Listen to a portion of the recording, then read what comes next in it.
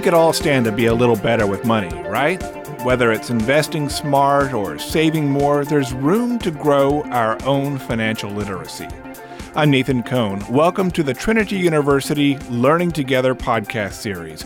I work at the public radio station in San Antonio, where we sometimes characterize what NPR does as the nation's biggest continuing education course. And that's why I'm happy to be introducing this series for Trinity, featuring faculty, alumni, and other distinguished guests who have established themselves as experts in their fields. It's all part of the university's lifelong learning initiative designed especially for alumni. Today, you'll enjoy a conversation on budgeting with finance expert Josh Sigmund, class of 2001. As a buyer, you want to buy sooner in this year simply because for the last 8 years, rates have gone sideways or down. Right. This is the first year in recent history that rates are not only going up, but going up quickly. Yeah. Josh Sigmund is Vice President of Legacy Mutual Mortgage. Dr. Dante Suarez, Associate Professor of Finance and Decision Sciences, will engage him in the conversation. Hello, Trinity Tigers. Welcome back to the Learning Together podcast series as part of a lifelong learning initiatives presented by Trinity University's Office of Alumni Relations. I'm Dante Suarez, Associate Professor of Finance and Decision Sciences here at the School of Business of Trinity University. It is my pleasure again to present Josh Sigmund, class of 01.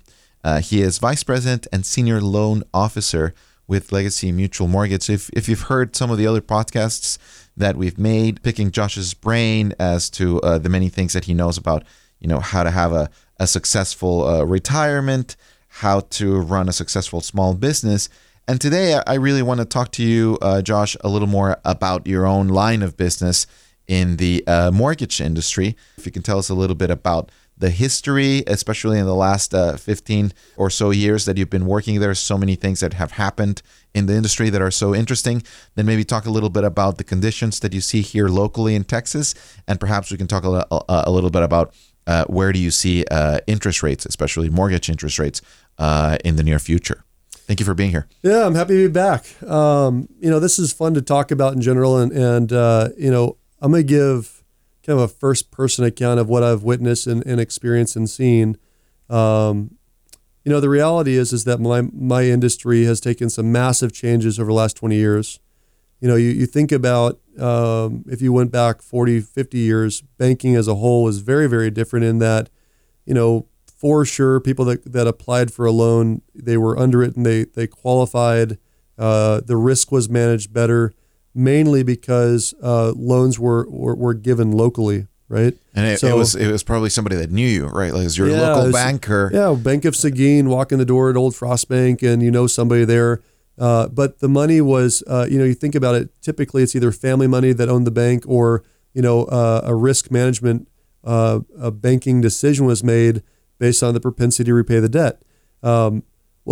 Over the last 40 years, of course, now you've got secondary markets. So the good thing about that is money is freely available from Wall Street or Chicago or anywhere to buy loans in rural places in America or any major city. So there's this easier flow of money and loans, which allows consumers more options. And it keeps basically a local bank literally in the past could have run out of money to lend. Right. And you don't run out of money anymore. The federal funds window and all that fun stuff, you just don't run out of money as easily, I should say. Somebody that comes in, says, I want a loan, the bank will find a way to get that money. So the bank will underwrite it to whatever requirements there are of a bank out of Chicago or St. Louis or whatever, and then they transfer that loan. And so that you show up in late 90s, early 2000s, and this landscape changed a little bit in that I want to say it was actually Countrywide that really changed it the most based on my experience.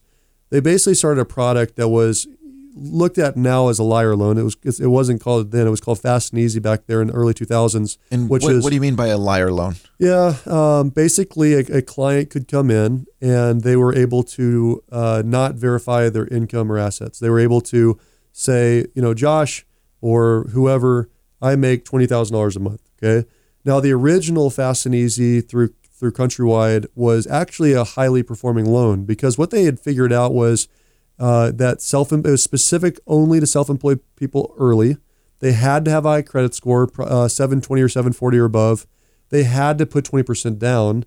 And the reason why they made this available is because, okay, if somebody's got 20% of their own money invested, then they've got something to lose if they don't make the payments. And if they've got high credit scores, it's not because they don't know how to manage their money and make their payments, right?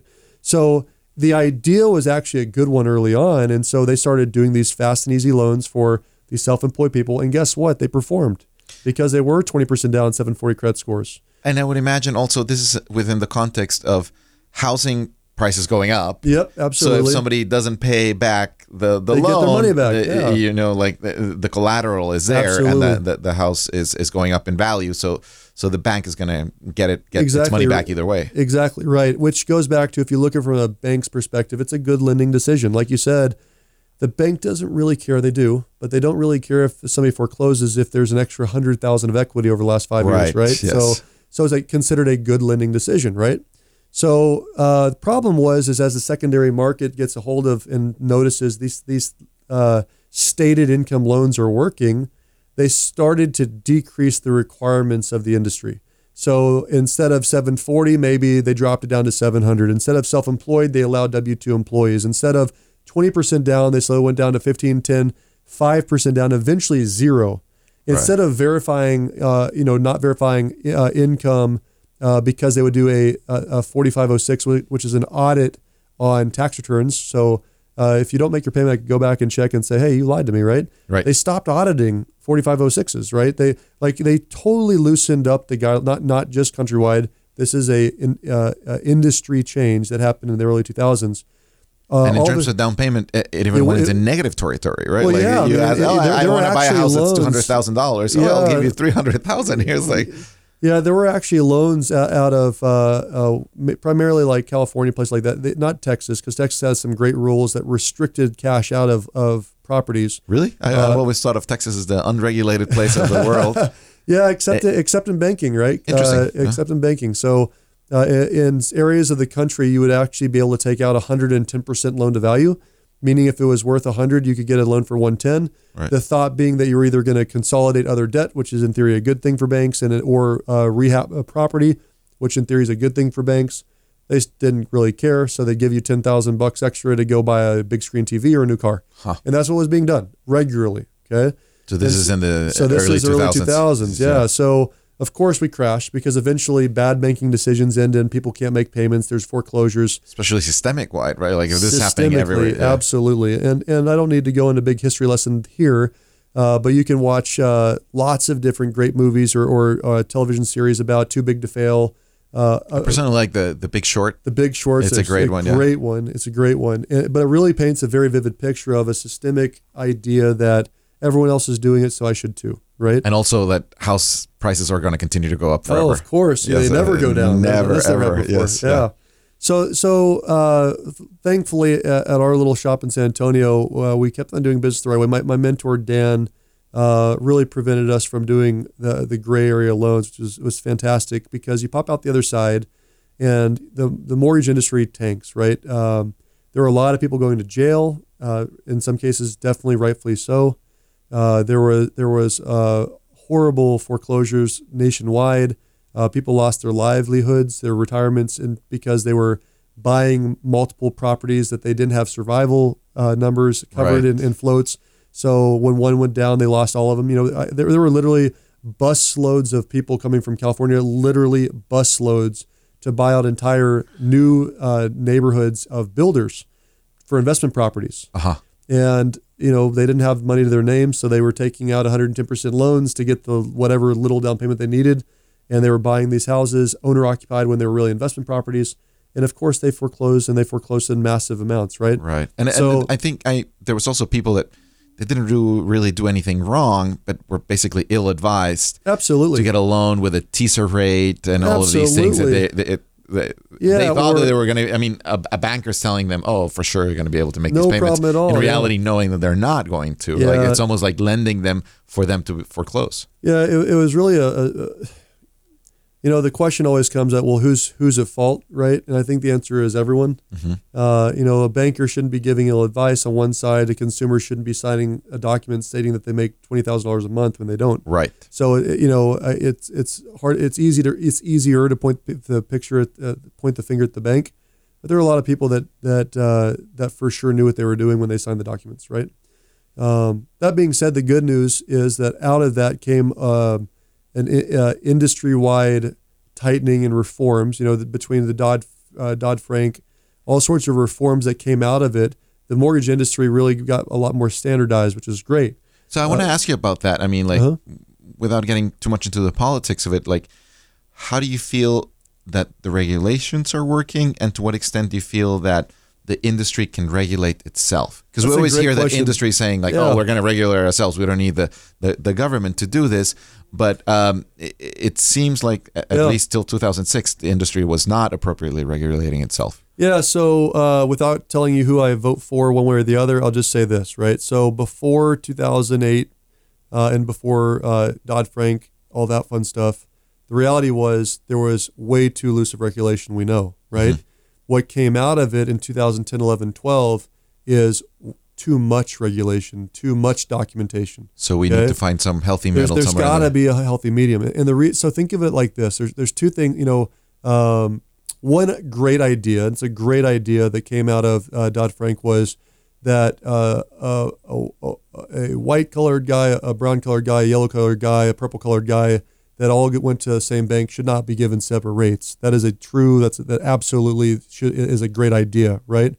Same thing basically, the industry was extracting as much as they could out of clients that, in some ways, you feel like you have a vast amount of options, but once you get sitting down with someone, you're really at their mercy in a sense. Yeah, absolutely. Yeah. You're at the mercy, just like there's 5% of all lawyers are not good. 5% of doctors will cut your wrong arm off. There's definitely 5% of lenders or any industry that are not doing what's in the client's best interest.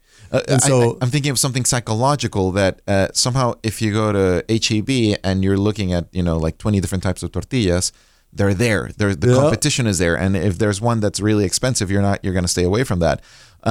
Something like that should happen in the mortgage industry, but I feel like the vast majority of us, once you make a contact with somebody, then that somebody's going to tell you that's the best rate.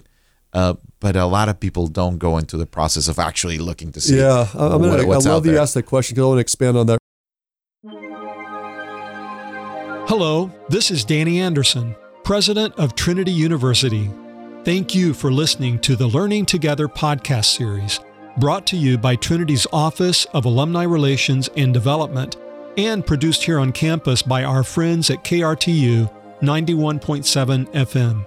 We're so glad you tuned in today, and we appreciate your continued support of lifelong learning at Trinity University. Welcome back to the Learning Together podcast from Trinity University. I'm Nathan Cohn. Let's return to our conversation with Josh Sigmund and Dr. Dante Suarez about budgeting. This is an area that I get totally upset at my industry for, which is I do not believe that a mortgage lender should be a teller, meaning there's a difference between a consultant and a commodity. Mm-hmm. And so it's a profession. You have to be licensed in the profession. You better treat it like one, ask the right questions. There should not be the ability, in my opinion, to put billboards up to say the rate of the day is blank. Because there is what people need to understand, there is no such thing as a rate of the day. There's a range of rates. Right. And the consumer, if they are informed, should be able to choose between higher rates with lower fees or lower rates with higher fees. And what's recommended should be based on the goals of the individual, meaning San Antonio is Military City, USA. We have a lot of veterans that are going to be here for 2 or 3 years, and for sure they're going to be shipped out somewhere else. Right. In the short term, costs matter most. So they shouldn't be buying a house in many ways. Or they should take a higher rate with zero or little fees. Of getting in and out of it? To get in and out of it, yeah. Uh-huh. On the flip side, somebody walks in and says, Josh, I'm a grandma. This is going to be my last house. If I'm a dream house, I will never move again until they take me out in a pine box. Right. They should get the lowest rate, even if it costs more, because over time, rate matters most. Right. But if the consumer is not advised on either, and they walk in and say, I want the lowest rate you've got, and a retail bank or a commodity type banker just says, okay, no problem, your rate is blank, they're not serving the community, certainly not the person that's sitting in front of them. And so they need to, as a consumer, we need to go in with better questions or go to a consultant that will understand, how long do you anticipate keeping the property for? What's your maximum payment goal and why? What's your cash goal and why? Going back to our previous dialogue about, should somebody put 50% down on a house? Not always. Right. If they don't have any retirement money at all, which Right. happens a lot, and they walk in and they're selling their house they were in for 20 years, and they've got $150,000, and they think that they should roll all that money in their new house to get their payment as low as possible, Right. but they've got zero retirement money. My answer all day long is no. Right. Put down as much money as it takes to make your payment comfortable, not $1 more. Right. Because you can borrow for this house, you cannot borrow for retirement. Right. It feels like you should go into that conversation with a mortgage lender with your financial planner right next to you, right? Or with that kind of a hat on as well. Yeah. And here's a better way to even say it. If you go into a meeting or over the phone, or especially now with the internet, which drives me nuts, you go into a quote unquote conversation over the internet, and they're not asking questions like, how long are you going to be keeping this property Right. for?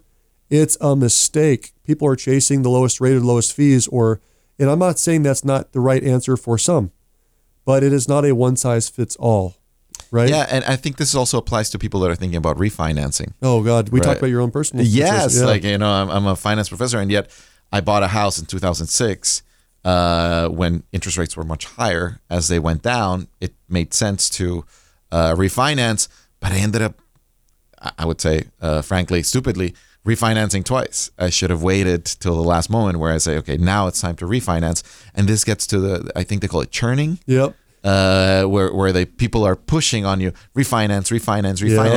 I think most of us don't spend enough time thinking about The math. Yes, like it's something like $10,000 to refinance. I mean, depending on the circumstances, but it can be a lot. It can be a lot of money. So you really have to think about how long are you going to be in that new loan for it to make sense, right? Yeah, so I love that you brought that up, because this is not a new story for me. Like, I see this happen all the time.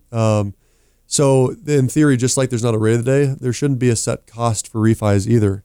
Like you saying 10,000, well, no, there are refinances that you can do for nothing in theory. Really? By rolling it Where into do the I rate. find those? Right. So you would assume a higher rate than the lowest rate possible, but you would assume zero cost. So what it goes back to is your mortgage provider should be giving you what's called a break-even analysis. Right. So in option A, option B, and option C, the payment is higher, mid, or low.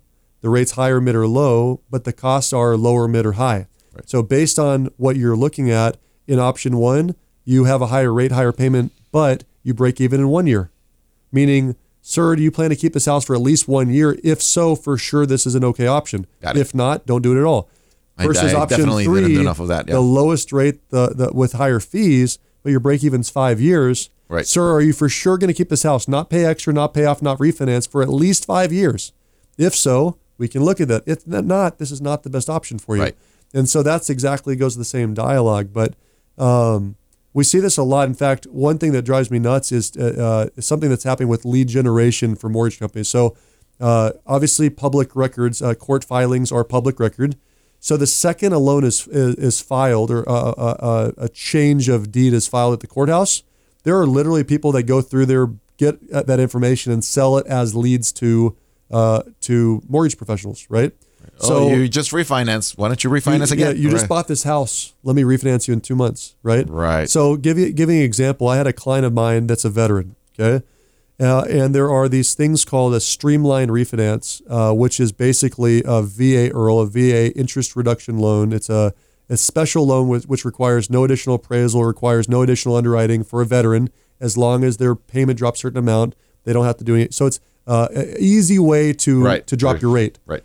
And so people are buying these lists of veterans, swooping in 3 months later, mailing out or calling our past clients. I get about 3 of those a day. About 3 a day.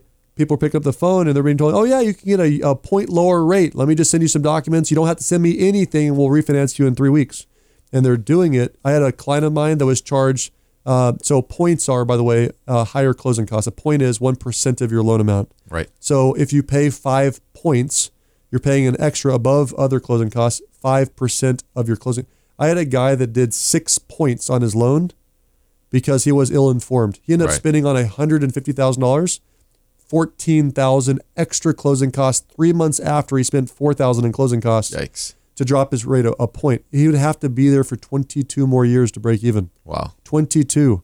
The dude is a veteran. He's not going to be there for 22 years. Right. It's not going to happen. And so that happens, unfortunately, too much. So what's really crazy now is, okay, going back to the history and where we are in this cycle, because it is always cyclical, right? So we went from no documentation basically 15 years ago now to too much documentation about 5 years ago. So people are complaining. Now we're going back. We're actually seeing stated income loans again out of California. I'm aware of 2 lenders that are doing stated income loans all over again. I'm like, hey, dude, have you ever read the news before? Do you remember what happened 10 years ago? This is not a good, this doesn't end well, right? Right. So we're seeing that kind of trend. One thing I remember is be greedy when people are fearful, be fearful when people are greedy. I believe Warren Buffett said that. Yes. He has more B's behind his name than mine, so I will go ahead and listen to his advice. Right. I remember back in 6, 7, and 8, everyone was buying because properties only go up in value. And in fact, we'd buy 15 more investment properties than we could afford. Well, guess what? You look around the nation, people are buying in a craze right now because everyone thinks that values are going to keep going up. It's not. So we're not at the end yet, but we're nearing the end of this cycle for sure. As far as appreciation goes, rates went from high back in 2004, 5, and 6. They dropped again. They got the lowest they've ever been 2 years ago, down in the 3s in some cases. Rates have already gone up 1.5 points since January 1st of this year, depending on the loan type, about 1.5 points already. The Fed has already come out and said they expect to increase the federal funds rate an additional 3 times this year. So if they follow through with that, we would expect rates to continue to increase over the course of the year. Inventory is the third thing that you look at. The appreciation, so prices increasing, is a function of economics, right? If you have fewer houses on the market than there are buyers, prices will go up. Supply and demand. We have very low inventory nationwide. There are pockets, of course, that don't meet that, but for the most part, in Texas, as an example, average inventory is less than 7 months statewide. That's why it's considered a seller's market, because sellers can charge full price and get it or more. You'll have multiple offers for the same house. So that's a buyer beware. But here's what I would tell people right now as far as the outlook. The good news is that Texas is more insulated than most states for a few factors, a few reasons. Number one is we do have higher property taxes, which sounds bad, but we don't have state income tax. What that does is by having a high, like on average in major cities in Texas, somewhere around 2.5% is what the property tax rate is. In the county is a little bit lower, but on average 2.5. Well, that slows down appreciation because there's a point where the average person cannot afford the payment on a house, in large part because the taxes are too high. Right. So it has slowed down. We've never had a 40% increase in values in a year like other cities and states have. Like California. Or 20, exactly. We don't have 20, 15, 30% increases for the most part because in large part taxes. Okay. The second thing we have going for us, we talked about in a different segment, is cash out refinances. Texas made a law called the Texas A6 rules, which basically limits cash out refinances to no more than 80% of the value of the house. Separate of other cities and states in the past have done up to 110%. Again, so we have we've slowed down that craze of loans outpacing values, right? So we have a little bit of cushion in there for sure. So that's a good thing. For the most part, homes that have closed in the last 10 years actually did have consumers that qualified, because for the last 10 years, we've been actually underwriting loans. Again, previous to that, they were stated income loans. We're underwriting. So we're not going to see the same foreclosure rates when the market turns as we have in the past, right? But specific to Texas, we also have generation and creation of new jobs here. We have people moving to Texas. It's growing. We don't have people leaving Texas, which means that people that have homes can expect at least the values to stay stable or grow for the foreseeable future, because they can get out. Somebody needs to have a house. They need to rent a house. Not everyone that has a family or a dog wants to live in an apartment. So especially downtown San Antonio. Especially It's downtown booming. San Antonio. Exactly Come back. right. Yeah. You finally have yeah. sky rises with condos that are like other cities. It's insane. It's an actual city now. Yeah. So the good news is that for the foreseeable future, we should be fine with values, although I expect it to slow down and possibly go backwards here. We're at the end of the cycle. Rates are going up. We already talked about that. So if you are thinking about buying or selling a house, what should you do? My answer is do it as quickly as possible.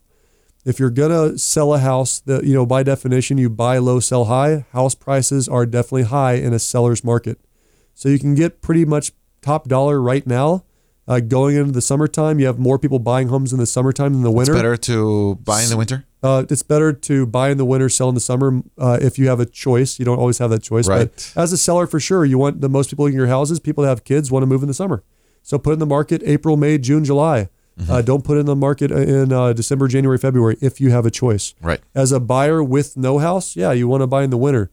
But if you're selling a house in the summer, you're probably going to buy a house in the summer too, right? Got it. Yeah. So, but buy sooner rather than later. As a buyer, you want to buy sooner in this year simply because for the last 8 years, rates have gone sideways or down. Right. This is the first year in recent history that rates are not only going up, but going up quickly. Yeah. And so it's actually, you will save money buying out of a lease. So your lease doesn't expire till September. Buy out of that lease, spend that extra $1,000 or $2,000 to get out of it to buy now, as opposed to having a rate that could potentially be a quarter, half, 3/4, or a point higher over the in lifetime September. of a 30-year loan. That's going to be a lot of money. Absolutely. You'll save that much money in the first year on a $200,000 house, let alone the second, third, and fifth. So buy quickly, sell quickly is kind of my answer right now. But beware, you don't want to overbuy because we're at this. What's the number usually? Like a third of your salary? Yeah, that's a great question. So, there's something called a housing ratio in lending. Housing ratio is exactly what you just said. 35 cents of every dollar that you earn gross should not be, or should more than that should not be spent on a house. So 35 cents or less is the answer. The lower, the better. Going back to deferred gratification. If you can find a house that you can live in for the next 6-7 years and be half the payment, do it. It's really an interesting topic. It's been great talking to you. I love this stuff. Okay, yeah, cool. Anytime. Okay. Thank you so much for listening. Today's podcast was recorded and produced by Trinity University's KRTU radio station for the Office of Alumni Relations and Development. New podcasts will be released on the first Tuesday of each month. For more information about our Learning Together podcast series or to suggest topics for future consideration, email us at alumnipodcast@trinity.edu.